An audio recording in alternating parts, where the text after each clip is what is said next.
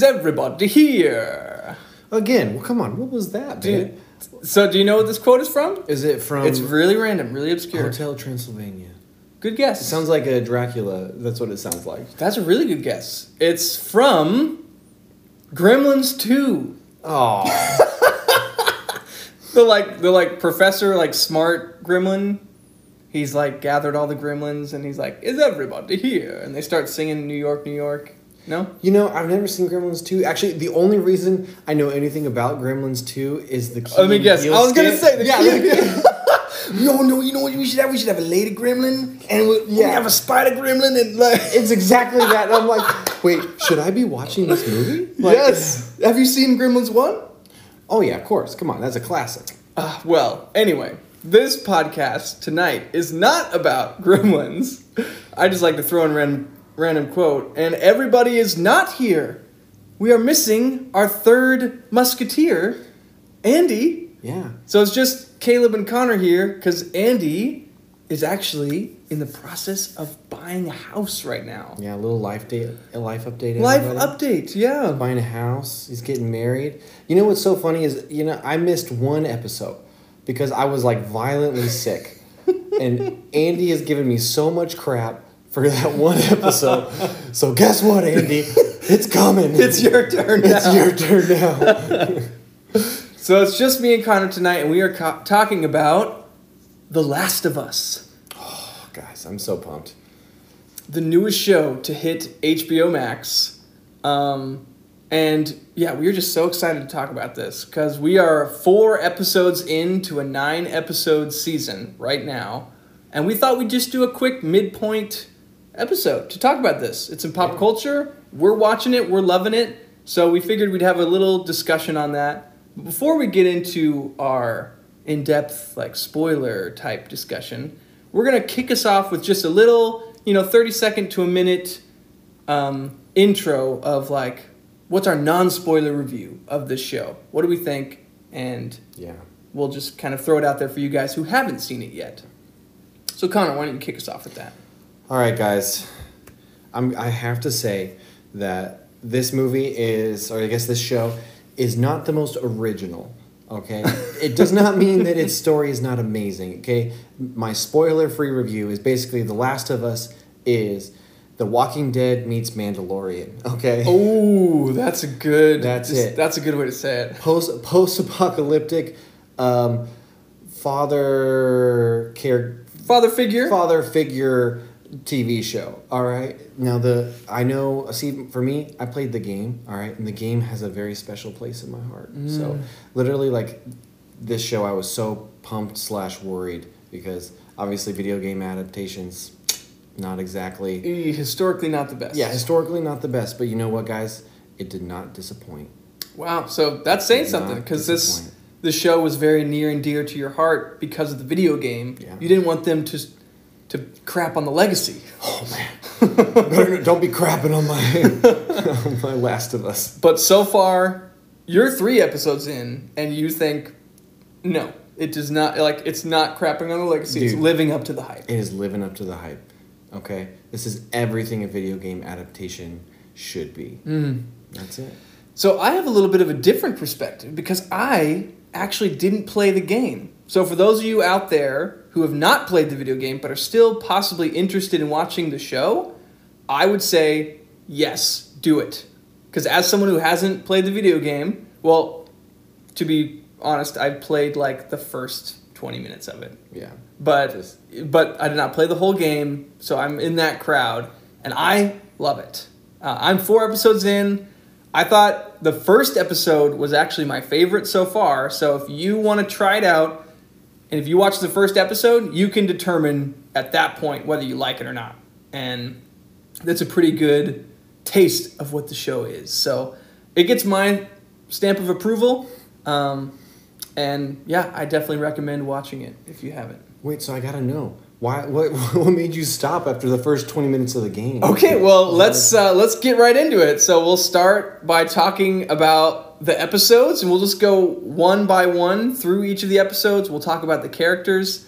And at this point, we're going to start getting into spoilers. So if you haven't seen the show, turn us off right now and then tune back in once you're finished. But the reason why I didn't play the rest of the game, I feel like, because I played up until the point that the daughter dies. Oh.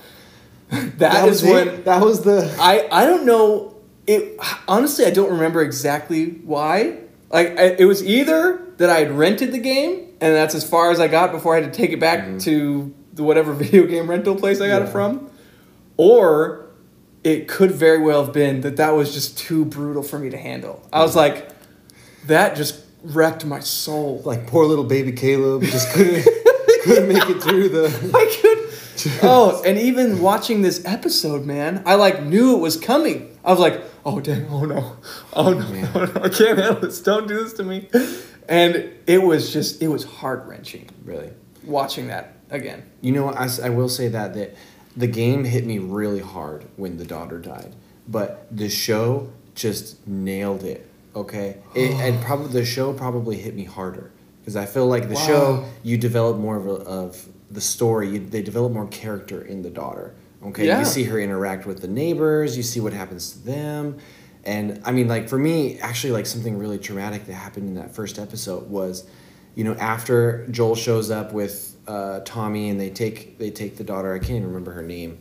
But, oh, yeah, I don't know. But they take her, throw her in the truck, and you see, like, the neighbor, like, run out and be like, Joel, what's going on?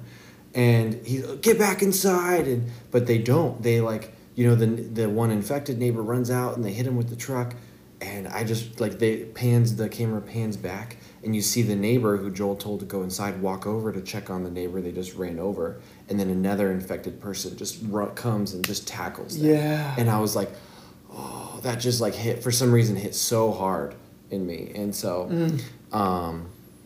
yeah, it's just like, wow, this is starting. Like, already, someone's just going out to check on their neighbor, and then all of a sudden, they're tackled by this, like, zombie and killed. And like, just killed brutally. Just, like, things went downhill so fast. So fast. And, like, I knew it was coming, but I know that, like, they changed some things in the story, so I was kind of like, oh, like, what are they going to do? Are they going to, like, how are they going to kill the daughter? Are they going to change it up? But no, they did exactly. Yeah, they did exactly. Sarah, by the way, is the Sarah. That's right. We're very prepared tonight, ladies and gentlemen. Yep. Yeah, that one girl, Joel's daughter. That one girl. Every time, just Joel's daughter.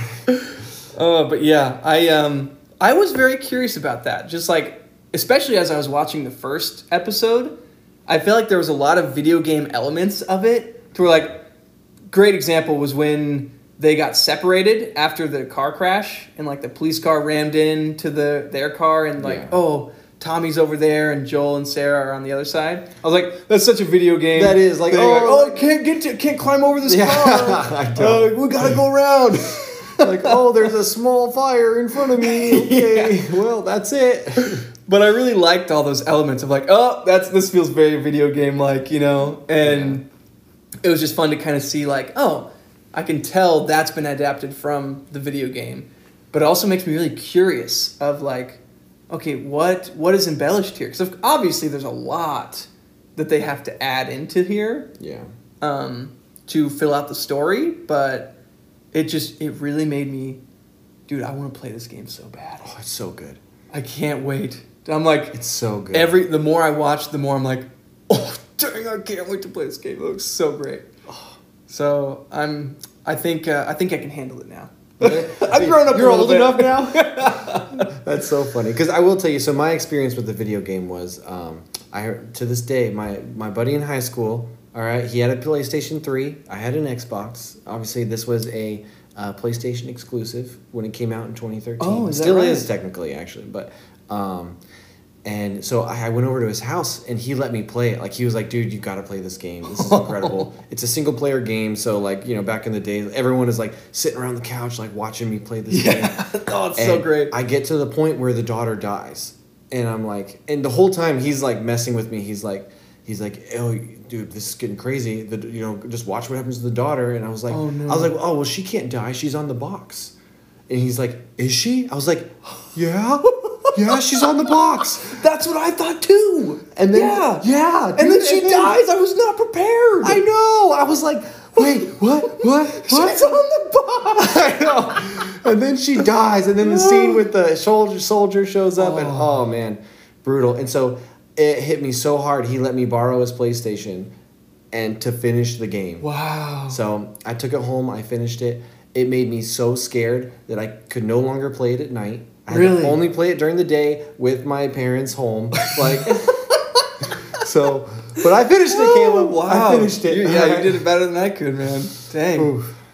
Wow. That's pretty cool. That's a good friend. Let you borrow his whole gaming system just to play this game. I know, honestly. I wouldn't do it for someone else, so. Man, well, to give you another idea of how much I really latched onto the show from the beginning, so I started watching it with Haven, and she got really sick, like 10 minutes in. Oh, jeez. Just because, okay, so she's just not feeling well right now. Yeah. It's not just like, oh, the zombies can't handle it, but so she wasn't feeling well, so she went upstairs, and I finished it, and I was like, oh, dang. Haven's got to see this. No. So I watched it again. Wow. The first episode, that's an hour and a half. I watched the whole thing again with Haven. That's how good it is. That I'm like, you have to experience this, and I am perfectly fine signing up to experience it again with you because it was that good. It was worth my time. So. And you know what? Time well spent. That's right. That's right. What about you? What's your experience with the first episode? So, Gigi and I watched it together, and since I played the game multiple times, I have the original, I have the remaster, I have Last of Us Part 2. Dude, can I borrow it? I don't know if I want. Well, I can't. You just lend me the game. No, get your own. Fine, I'll download it. It's worth it. They deserve my money. No. Well, I say no because Gigi wants to play the game. Oh, okay. So it'll take her about a week to play the game for 20 minutes, and then she'll quit, and then I'll give it to her. Okay. So. Deal. But no, so I sat down and I told Gigi, I was like, you have to watch this with me. This game, the story has a special place in my heart. I need you to see this. And so and it was the same thing where she was like going through the story and she was like, oh, what's going to happen? Like, oh, who's going to die? First of all, she thought Tommy was going to die. And she was actually rooting for him to die. She was like, oh, I hate that guy. Such a punk. Like, wow. So she was rooting for him to die, but deep down I knew, oh, this is going to devastate her. And sure enough, yeah, when the girl dies, just devastating. And she was hooked. I mean, that was it. Like, she was in it. And just watching the whole story, like, go through. And for me, like, the major things that stuck out of this episode was the opening scene. So where it's the 60s talk show. Explaining the whole concept of the fungus. Oh, man. Dude, that was breathtaking. Like, literally, it was eerie how crazy that was. That is the best setup to any zombie story I've ever heard. Right. Like, it made it feel somewhat plausible. Do you know where I feel that was derived from? Where? I Am Legend. Yeah? Do you remember at the beginning of I Am Legend, there's an interview with the lady who cured cancer. Oh, yeah. And it was like, oh, this is what you do. You have, instead of taking a crazy, reckless driver of the car, you put a safe one. And then that's ended up causing the I Am Legend vampire virus or whatever disease thing. And it was the same thing. They kind of talk show, kind of sitting down. But this one did it way better. Yeah. It brought the gravity to the situation. It really did. And it was incredible. Do you know, by the way, who that scientist was in the beginning? The actor? Do you recognize him? Who was that? I do. I knew his face. He's from a movie we've covered on the podcast before. Okay. Forrest Gump. It's Jonathan from The Mummy, the brother in The Mummy. No way. Yeah. Jonathan. Put you back into it. Yeah. No way. That's I'm going to have to go Jonathan. back and look at it. He looks so old. I know. Well, I mean, he is. It's been a long time. Yeah, that's fair. That movie came out like 1990. Yeah. Something. 1999. Like 25 years ago? Yeah. Like, dude, that's a long. Yeah, and he was like an adult in that. So he was an adult. Yes, you are correct. Yes. They might have done some makeup on him too. I know. He looked a lot older, I feel like. I don't know. Maybe my memory is not. I don't know. Sorry, guy who plays Jonathan. We're not trying to insult you here. But we are. You look really old, man. Dude, he looks terrible. Speaking of old, I did not feel like they properly aged Pedro Pascal 20 years. Oh, not at all. He looks almost the exact same. It's like he's got a little bit of gray salt hair. and pepper. Like, Yeah, come on. They did not make me believe that. Like Gigi was like, dang, he looks better now. Like he looks better 20 years later. Yeah, he seriously with did. a little salt and pepper. Little gray fox. Yeah, silver fox looks. Yeah, he looks good. Oh, that's so funny. What is it? Hey, Gigi said she's like Pedro Pascal is aging like a fine wine. Like a fine that wine. I want to have a sip of. Yeah, I was like, we have a rule that she can say these things about any movie, actor, anyone on a screen, right? But nobody in real life. Nobody in real life. That's the line. That's the line. Yeah, it's kind of like in Friends where they have like the list of 5 like celebrities, like it's like a, I don't know, hall pass or whatever, like. Right. Oh, yeah, like, if you have the chance to get with that celebrity, yeah, you go ahead. You can do it. Right? Yeah. If Pedro Pascal shows up at my door and wants to make out with you, like, go ahead. Free reign. All right, take it away. That's funny. Well, speaking of Pedro Pascal, let's talk about Joel, his character. So, what do you like about Joel? What do you like about Pedro Pascal as Joel? What are your thoughts?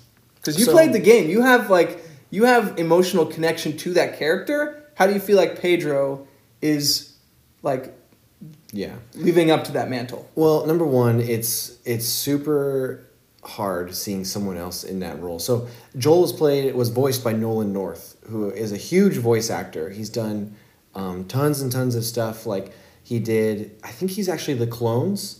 No way. Clone Wars? Clone Wars. He's also was Nathan Drake in Uncharted. He has done tons and tons of stuff. And I feel like Joel, the multiple times I played the game, I know Joel really well. And I love him. I love his character, his mannerisms and things like that. And you know what? Pedro Pascal did a great job. Really? He did a phenomenal job. As good as you can be. Like, really? Obviously, to me, I'm still kind of like it's not quite the same, but you know what? He has done, like, he's gotten so close as anyone really could. And so, you know what? I love it. I'm into it. And you know, it's Pedro Pascal. Like, you can't go wrong. Dude, we're riding his hype train right now. Yes. Mandalorian. I just watched Game of Thrones for the first time, so it is his season right now. Like, basically, to me, it's like he was just in that. Like, yeah. No, I agree with you. And I think those are some big shoes to fill. It's very hard. It's kind of like when Alden Ehrenreich became Han Solo. Right. It's like, how do you fill Han Solo's shoes if you're not Harrison Ford? Yeah. You know? So I can see how that's a really tough jump to make.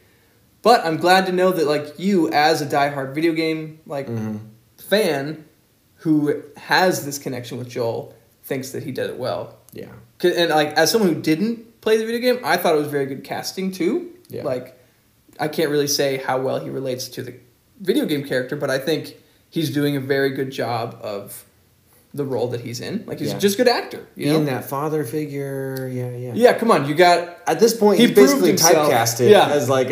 He proved himself with Grogu, you know, looking after Baby Yoda in The Mandalorian. Like, he's destined for this role. He's destined for this.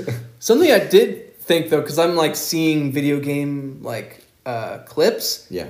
I think that the guy in the video game looks like Gerard Butler.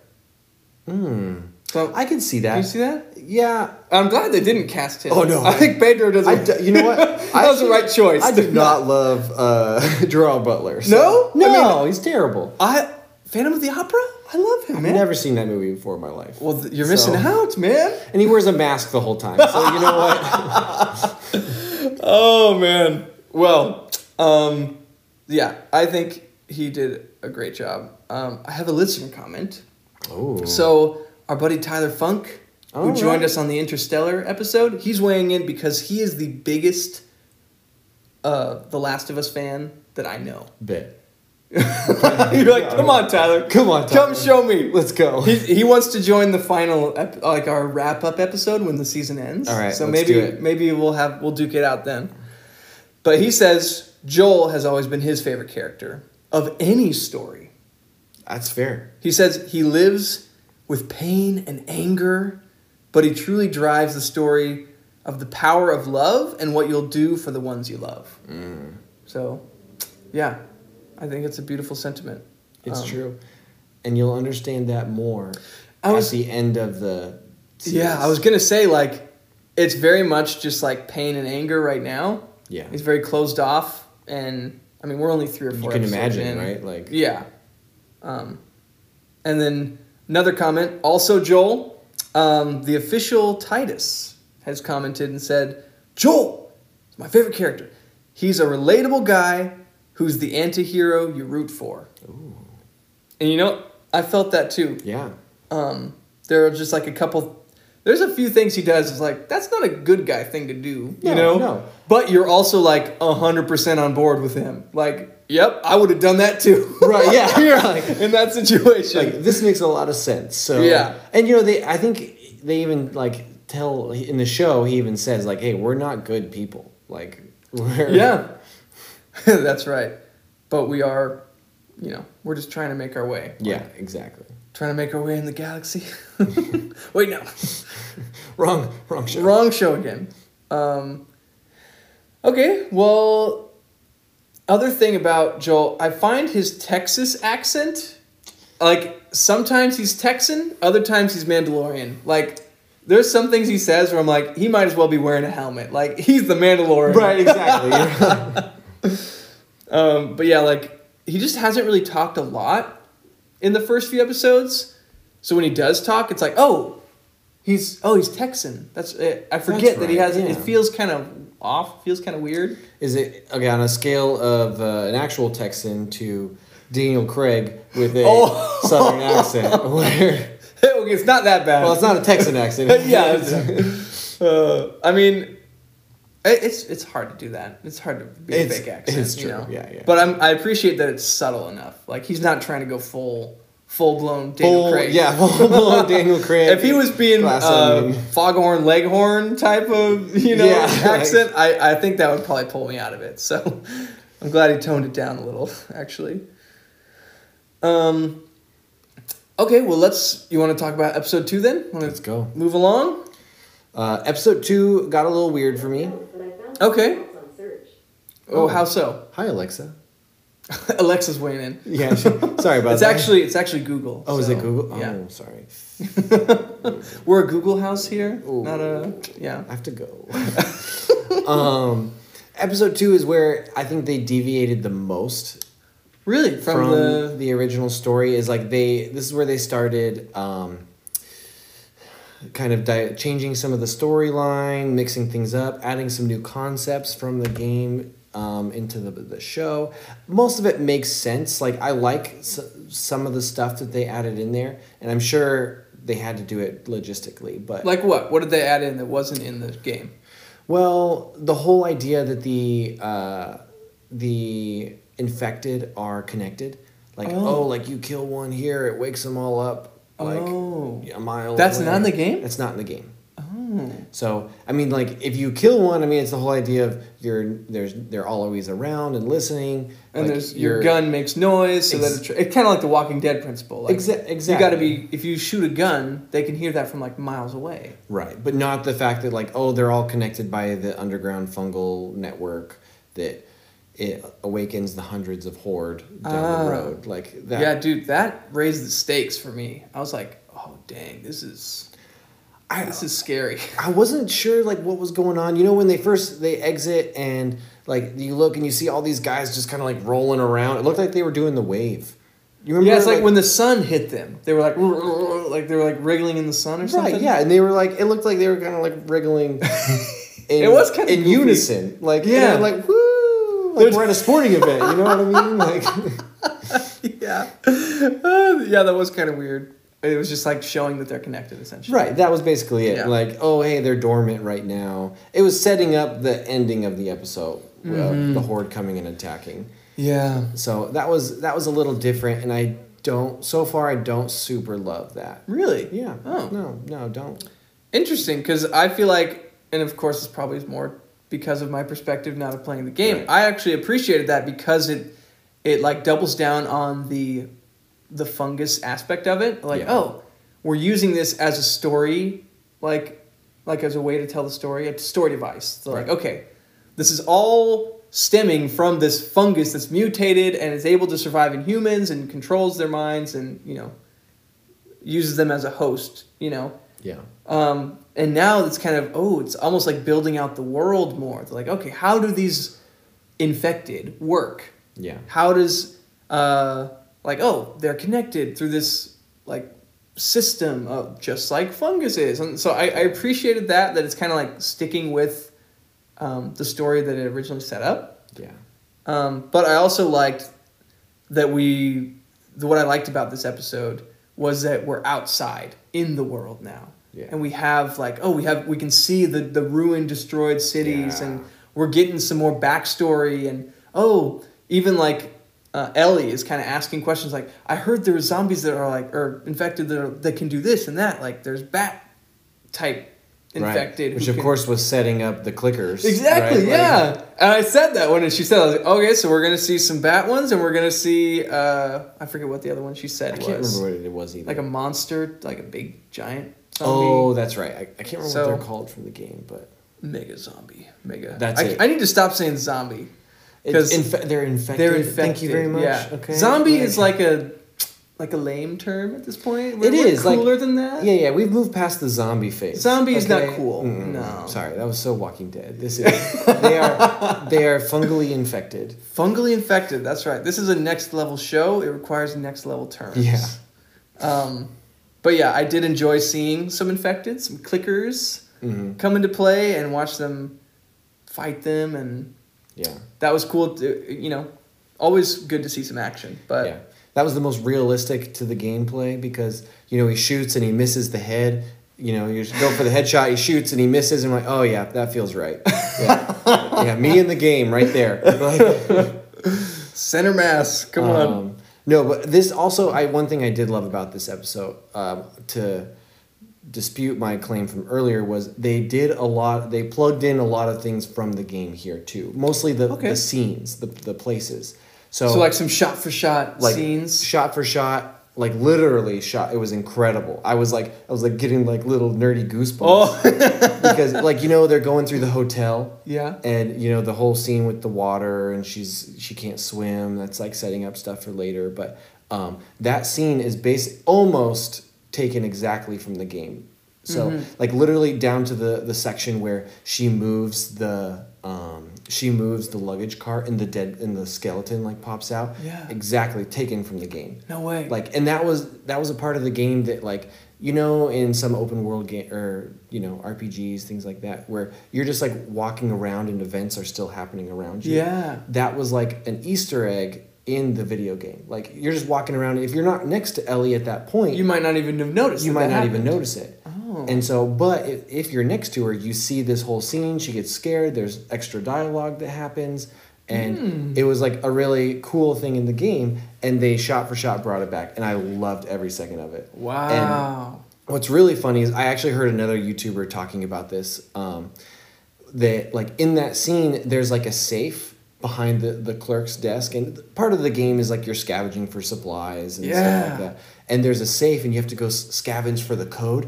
And part of me was are they gonna find a safe? Are they gonna have to look for the code right now? And I was like, oh no, that wouldn't really make sense, would it? That's a little too video gamey. Yeah They gotta draw the line somewhere, and I feel like they did a really good job of that. It doesn't get too video gamey, where I feel like that would really take away from the show. Yeah.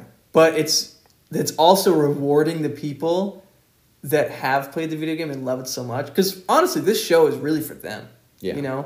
But at the same time, they want it to be something that everyone can enjoy. So I think they really found a perfect balance with this. I think so too.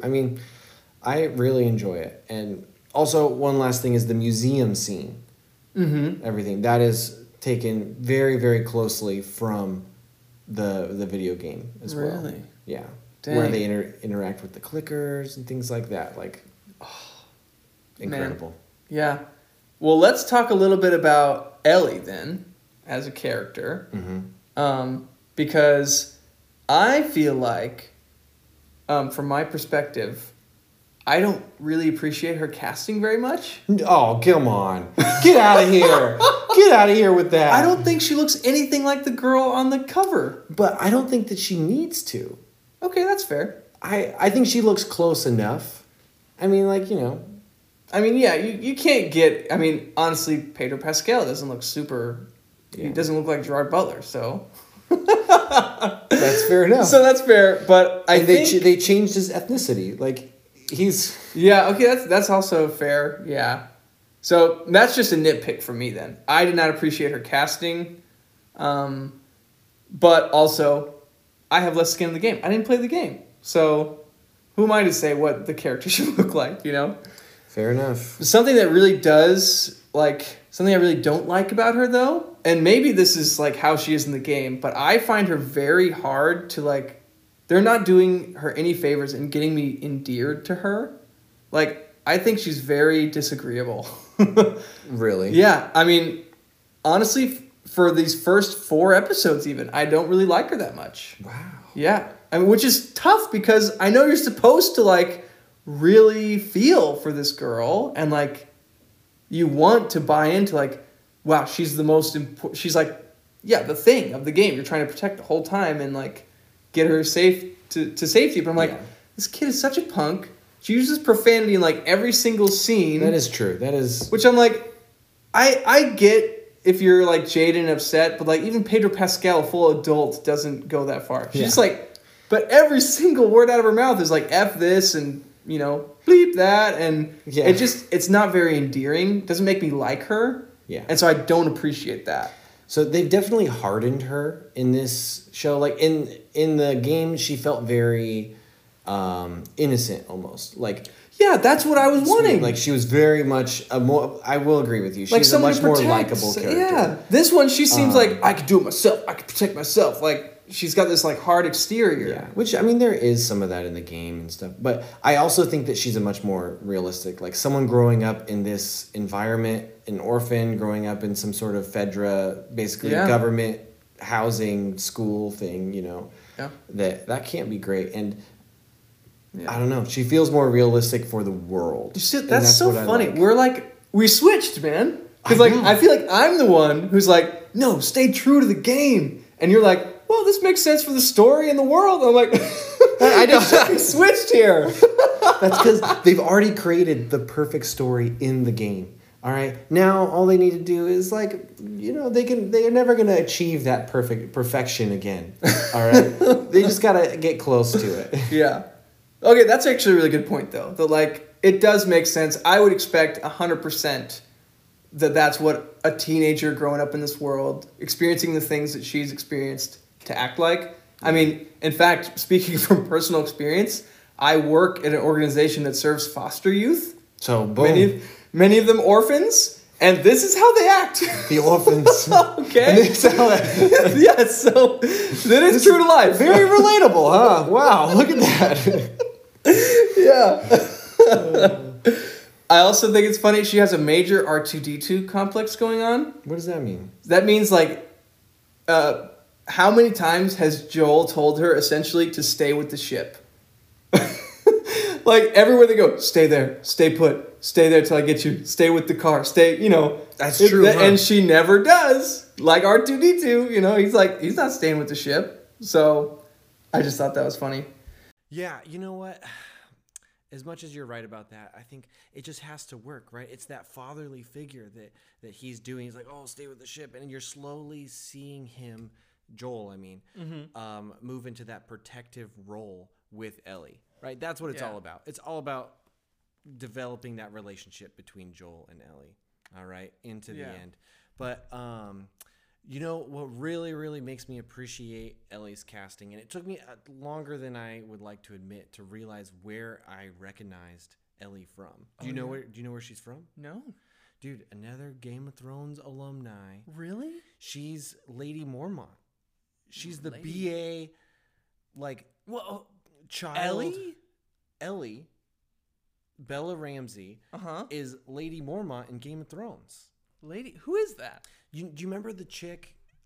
She was the young girl who was, like, leading the Mormont family in the north and stood up for Sansa Stark and Jon and all that stuff, and you have no. This is not ringing a bell at all. Not at all, dude. No, she was probably the most BA character in the whole show. How old? She's like 15. How could she have been in that show? Dude, she was like 12. She was young at that time.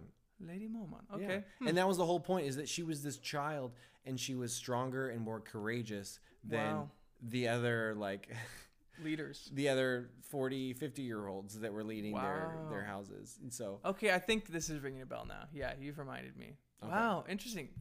Way to go. Good catch. Yeah. Good catch on where she's from. All right. Do you know... Oh, one more thing on Ellie. So I was thinking about this. Again, my mind is always thinking like, oh, how would this be in the game? So whenever I play a video game, I hate when there's like a hostage situation and there's like somebody that I have to protect. I'm like, when I play a game, I just want to wreck house and I want to destroy everything around me. That's fair. And only worry about keeping myself alive. Yeah. And so is that how...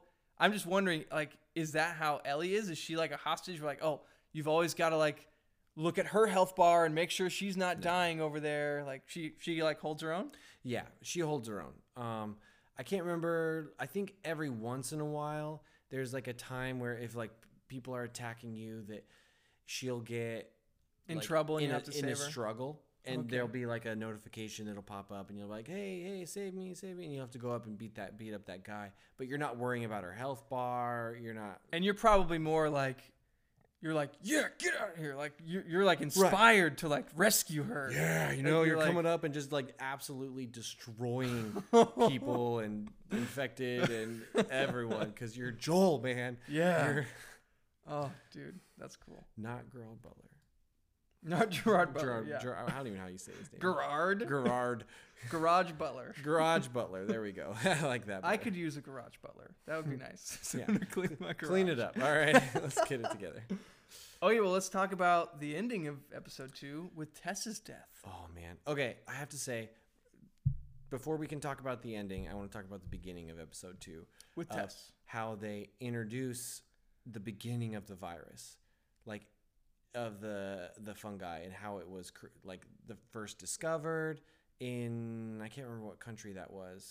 Malaysia or something like that. Not Malaysia. Some yeah. Bulgaria. What is it that Sarah said? She's like, it's not a country, it's a capital of Indonesia. Or something. Yeah, that's right. It's so. Sorry, Sarah, we didn't pass on geometry. Yeah. But like that's where the doctor is like bomb everything. Right. Isn't that episode 3? I thought that was 2. Well, you might be right, but that might be episode 3.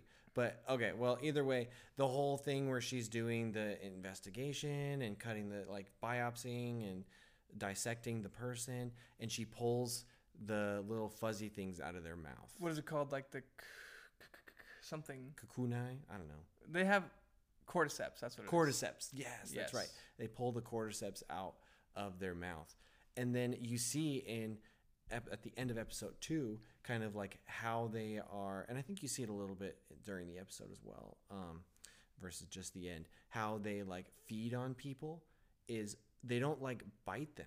Mm-hmm. It looks like they just put their mouths on them, and then the cordyceps they latch onto them.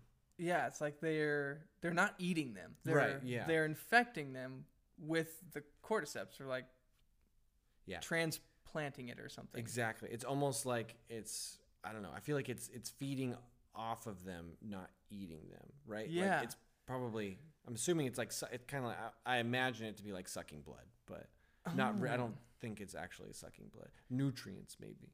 Nutrients. Yeah, that is interesting because I remember in the first episode, I was really confused at what was happening with I know. Is she like eating her hair? Like that's what it looked like? Yeah, with the little fuzzies coming out of the mouth. Yeah, I was like, ugh, that looks disgusting. That is also a change from the video game. Okay, that one I will say is a bad change. That's very like that kind of ruined Tess's death for me. Honestly, 100%. Okay, yeah. Now we can. That's what I wanted to talk about. Yeah, is why those weird things coming out of the mouth and going into her mouth, like the makeout death scene with the random infected, like that didn't make any sense to me. Ruined the moment. I really want to like listen to an interview with whoever chose that direction. Like, why would you have like this weird infected come up and you're at make out with Tess as she's like trying to light and she just sits there. She doesn't do anything. She just lets it happen. She doesn't react. I was thinking, why don't you grab a grenade? Like, if you Me let too. off a grenade, that would do the same thing as a lighter. That's okay? Same thing. We're good, okay? We're on the same page. Quicker death, probably, too, than burning. Yeah, exactly. Well, did you see at the end of that episode, they always have like a 5-minute behind-the-scenes thing? You know, I never watch it. Because they do that with, like, House of the Dragon, too. And oh, yeah? But I never... people have told me I need to watch it because they, like, talk about a lot of the stuff. Yeah. And I think it's great. It gives you... It's 5 minutes. It's a little behind the scenes, but it has Anna Torv, the actress who plays Tess... Yeah. Talking about that scene and how she's like, it didn't go exactly how I thought it would. Like, it ended up... Oh, really? Like, yeah, so, like, she's kind of, like, nicely saying that she didn't like that part, I think. Yeah. But do you know where she's from? Do you recognize her? I only know one thing that she's from because I heard someone else say it. What? It was Fringe. Fringe. Have you ever watched Fringe? I watched a couple episodes. My mom actually got really into it. Oh. But what I know her from is Mindhunter. Oh, you know what? Did you see Mindhunter? I saw the first couple episodes, and I always wanted to go back and watch it more. But Jonathan Groff, man, I love Jonathan Groff. What's his name? Kristoff from Frozen. Yeah, Kristoff. Or the King in Hamilton. Hamilton, thank you. Also, Jesse St. Clair from Glee. Oh, really? Or Jesse St. James? I can't remember what his name is. He's in Glee? He's in Glee. No way. Because, he's a big, obviously, he's a singer, big musical theater guy. He's got some pipes. So, he is a young pup in Glee, man. He is a young pup. I do not recognize him. Also, Matrix, the fourth one. The new one that I never saw the reboot new one. kind of sequel thing. Man, he's in everything. But Anna Torv, she's like a psychologist in that. Is she she's his like on girlfriend? the team. No, she's on like the actual professional team that's hunting down these people. Like, the whole thing is they're creating criminal profiles. Yeah. So she's the psychologist that's consulting on doing that. So she's really good. But you know what? I thought that she got gypped a little bit as an actress because she's like an attractive lady, but all of her screen time, her screen time was her with a busted up face. I know. And that's all she got, man. I was like, man, poor lady. Like, she looks terrible in this show. I know, it's true. And you know what's so funny is, like, I'm sitting there like looking, I'm like, man, Pedro Pascal's a good looking dude. And I was like, she looks awful. She's not on his level. She is not on his level. In real life, she's above his level, man. Really? Yeah. Good for her. Dang. So yeah, they did Tess dirty, man. I mean, that's confidence, though. You gotta have confidence. You gotta respect her for to that. walk out there and. Mm-hmm. Yeah, I respect you, Anna Torv. That's a solid move. All right. Well, do we want to go on to episode 3 then, since we're talking a little bit about how that one started and how it ended? Let's do it. I don't remember how episode 3 starts. So well, you were saying I think that's one that starts with the. Is that the one? Okay. Well, you know what episode 3 was mainly to me? It was a major side plot. Okay, I have a theory about this. So first of all, let's hear it. Episode 3 is about the relationship between Bill and Frank. Really, that's what the whole and episode they're is. from the video game. So in the video game, we only ever meet Bill. So Frank, the story in the game was so different. I mean, I love Bill. Bill was a great character in the game. He was, dude. Ron Swanson, Doomsday Prepper, dude. That was awesome to see. Just nailed it. He was, again, he's a guy that plays like basically one person. He's like a naturalist. He was a very different person in this episode, which goes to his acting chops. Yeah, I mean, I heard a story that I was listening to a radio show talking about, just on happenstance, they were talking about The Last of Us and talking about this episode specifically, and they said that it was actually Ron Swanson's, I should say, Nick Offerman's wife, who is Tammy Swanson from the show in Parks and Rec. Yes, you are correct. Tammy number 2, I think. Tammy 2.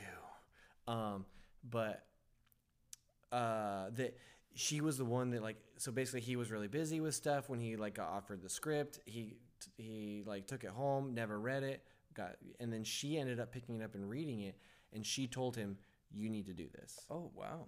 She said, "Good luck in New Haven or whatever they're filming this." Yeah. So, and that's the reason that he did it. And so it's such a crazy, like, dramatic role versus his typical comedy, like, lighthearted. Yeah, very different.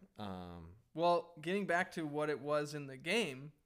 So I'll give you the preface. What's the change? Yeah. So basically, you never meet Frank. He's already died at the point you come in. Yeah, he's already died. And so they were partners, not necessarily in the same way that they are in the show. Yes. How do I say this very politically correct?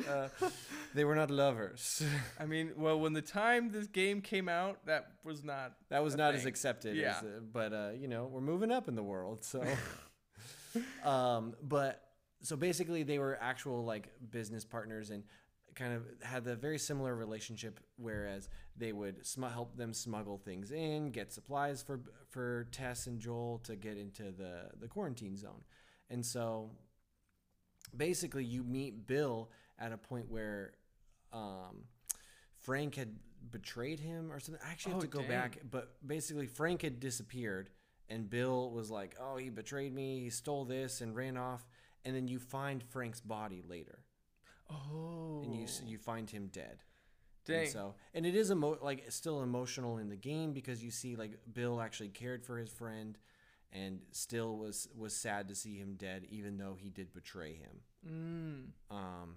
So there's that whole thing going on. But Bill was like an angry, number one, he was still alive when Joel and Ellie show up. So, and he assists them reluctantly in a certain way.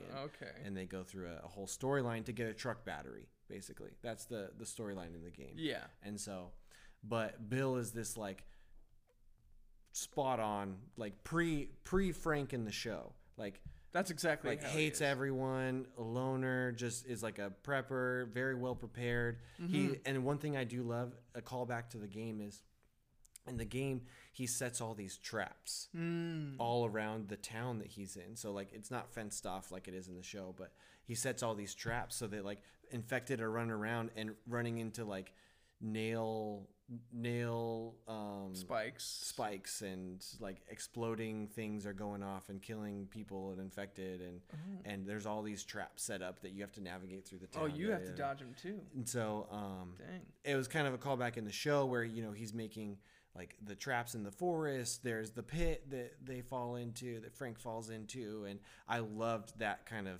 They changed the story quite a bit, obviously, but they did bring some of the same elements.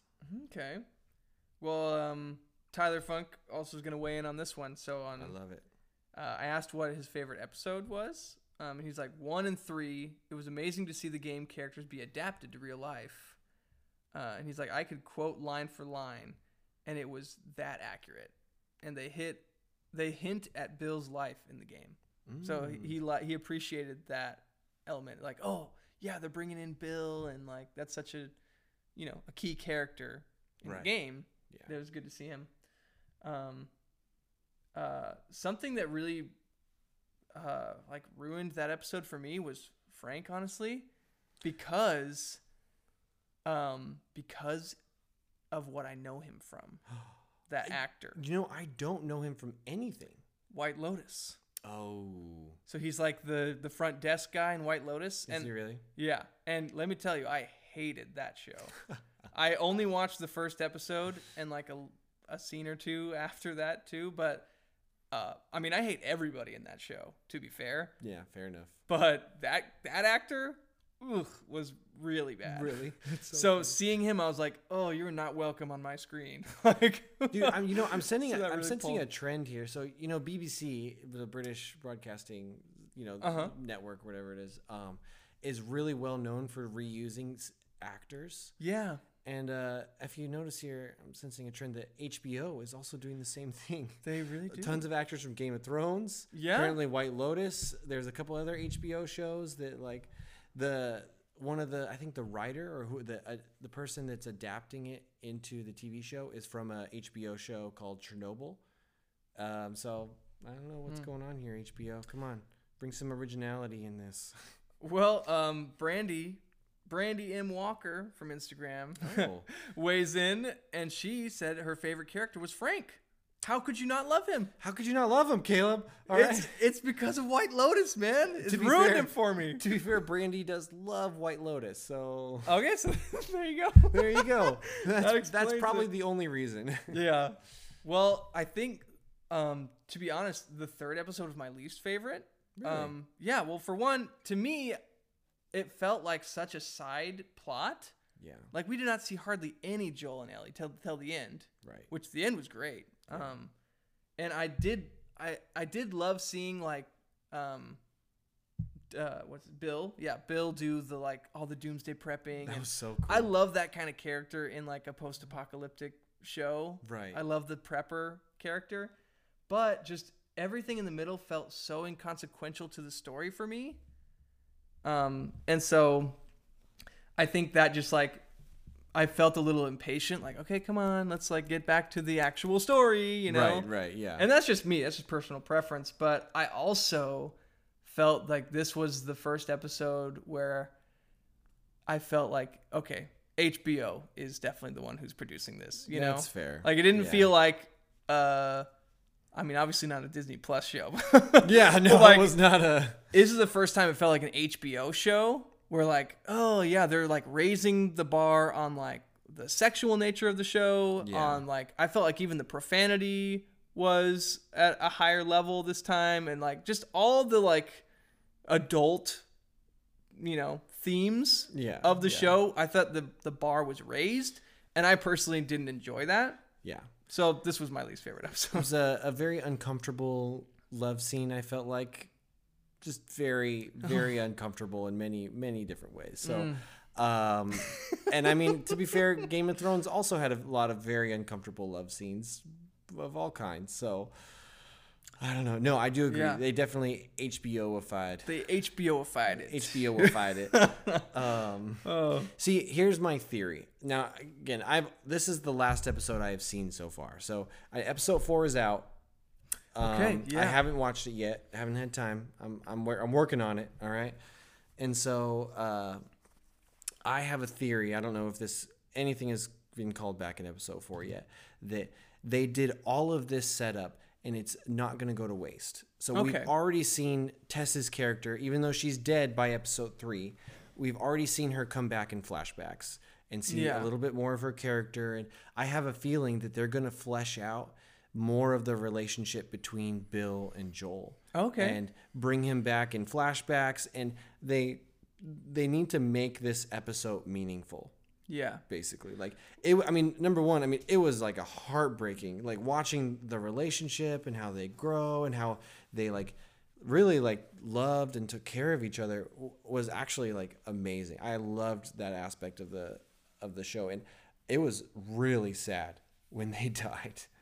Like, and how they died, watching, I didn't see that whole thing coming of like Frank developing some sort of... Haven called that. She's like, well, maybe not him developing a disease, but like she called that they were going to do like a Romeo and Juliet type thing. Really? Murder-suicide? Yeah. Well, that's so funny. Speaking of like, talking about how you're saying this, like, it won't go to waste. Well, for one thing, they don't talk about it at all in episode 4. They don't? No. Okay. So they might bring it back later. I think that they are. I think that they probably will. As we get farther away from it, we're going to have more. There's going to be some callback to that. But I also feel like there was a purpose to it. Even though I felt like it was very much a side quest and I didn't really appreciate that storyline, Haven pointed out that like that it is, in some way, it makes you feel more, it fleshes out Joel's feelings for Tess and that loss, because we didn't really get to feel that loss very much. You know what? That's true, huh? But now that we see Bill losing Frank, and he's like talking to Joel about Tess, and like that's where I feel like the connection is made. of the reason why that story was told, to like give you more feeling for Joel losing Tess. Yeah. So I can admit that I see that there's a purpose in it. Yeah. But it felt like one of those episodes, like everyone's least favorite episode in a show is the filler or this like look at The Mandalorian. Episode 2 of the first season was like him hunting down the Jawas. They didn't get anywhere. It didn't do anything. Right. No. Yeah. And so it felt very wasted. Just like, I want to get back to the story. That's how I felt with this episode. Interesting. But again, that episode had a pretty important callback. That's how he got his in The Mandalorian. That's how he got his symbol. Yes, right. That's right. The Mudhorn, and that's how they became their clan. You're right. Good point. So, good point. Again, I feel like this is going to have some sort of major impactful, other than, of course, fleshing out a little bit more of the relationship between Joel and Tess. Mm-hmm. I don't know. This episode just sticks with me, and I have heard some reviews saying that this was probably the best episode of television ever created. Episode 3? Episode 3. Oh, no. I have seen multiple reviews where that has been quoted, okay? So, I wholeheartedly disagree with those people. Wow. I'm calling you out right now, whoever you are. Whoever you are out there. But, no, I mean, this just took such a left turn out of nowhere. Like, I was not expecting this at all. And to be so emotional for no reason, HBO, you just got me. Okay, for real. Like, oh man, Gigi cried. I almost got there, but yeah. Wow. Well, so we'll stop there then on our in-depth discussion on the episodes. I'll just say about episode 4 in a non-spoiler way that this episode really does. I feel like it moves the story forward and it has a lot of action. Yeah. So I appreciated that about the next episode to come, episode 4. And just a quick little thing. There was another actress that I recognized from something random. Really? The actress who plays Kathleen in the next episode, Melanie Linsky. In episode 4? Yeah, it was bothering me so much where I knew her from. And have you ever seen the Drew Barrymore retelling of Cinderella called Ever After? No, I don't think I have. Okay, well, she's one of the ugly stepsisters in that movie. Really? Yeah. I was like, it's killing me. What's she from? And so, unfortunately, my superpower, it failed me. I couldn't name it, so I had to Google where she was from. But that's where she's from. And you pinned it down to the Cinderella retelling of Ever After. Huh? Yeah. I guess that's a gift all on its own. First of all, having ever seen that movie. Yeah. Well, I wanted to say a quick thing, too, about just like how well this show is doing. So like on top of it just getting insane reviews from like just people everywhere. Like it's all a buzz. It also has a 99% Rotten Tomatoes score. A 9.4. Incredible. Yeah, it's like you can't get better than that. A 9.4 out of 10 from IMDb. And so just to give you an idea of like how much this has been streamed, the premiere was watched across linear channels and HBO Max by 4.7 million viewers on the first day. Wow. Which is the second biggest that HBO has ever had since 2010. I think House of Dragon was the biggest. Really? The season premiere of House of the Dragon was the biggest premiere. Oh, dang. And then in the first 12 days, it was seen by over 22 million people. Dang.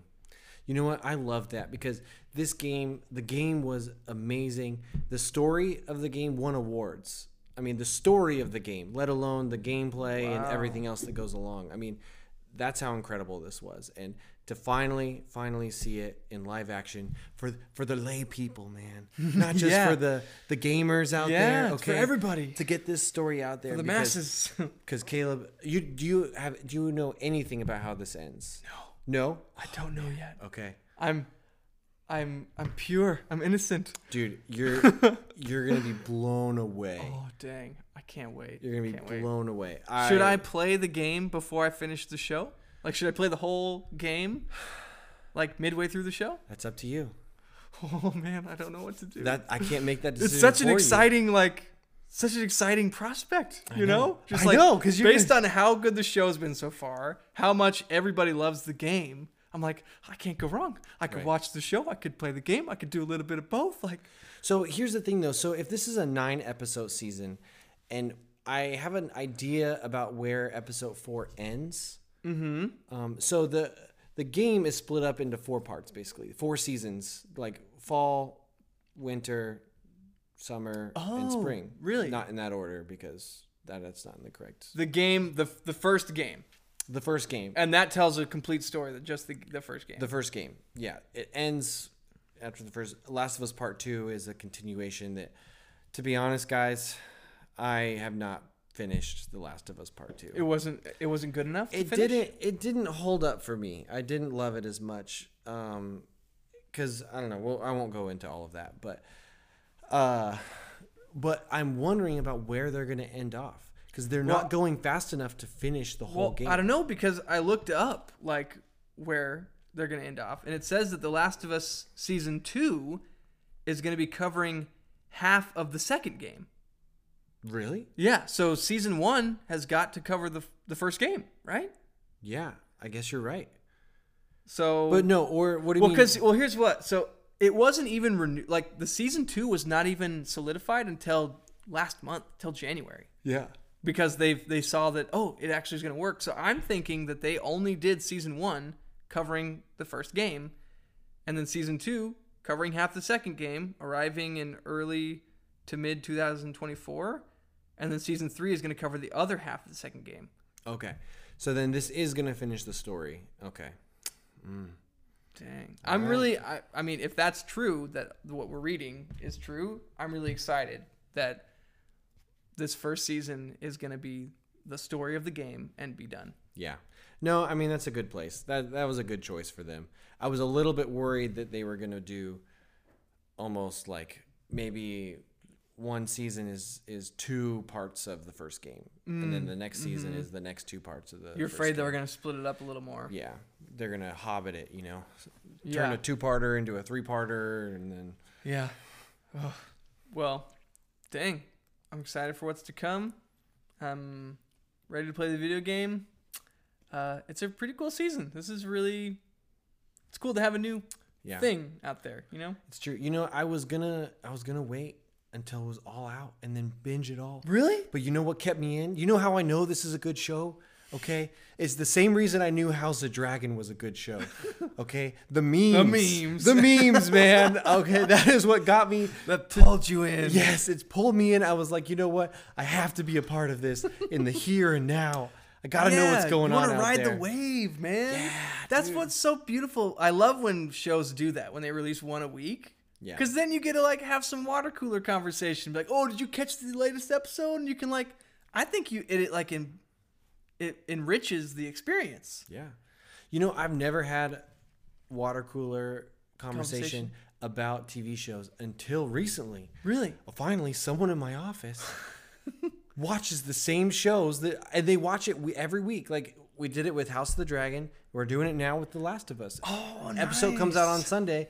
And they're ready to talk about it on Monday. I usually have not watched it yet, but here we are. Yeah, gotta catch up, man. Go home and watch that. That's Part 4. Part 4. It's waiting for you. It's ready. Oh man, we're in for it. All right. Well, thank you guys for joining us tonight for our conversation on the midpoint of The Last of Us. We'll definitely check back in as the season wraps up. Yeah. And give our final thoughts on the show. But thanks for tuning in. Thanks for listening. And we'll catch you next time on the Chronicles of Critics.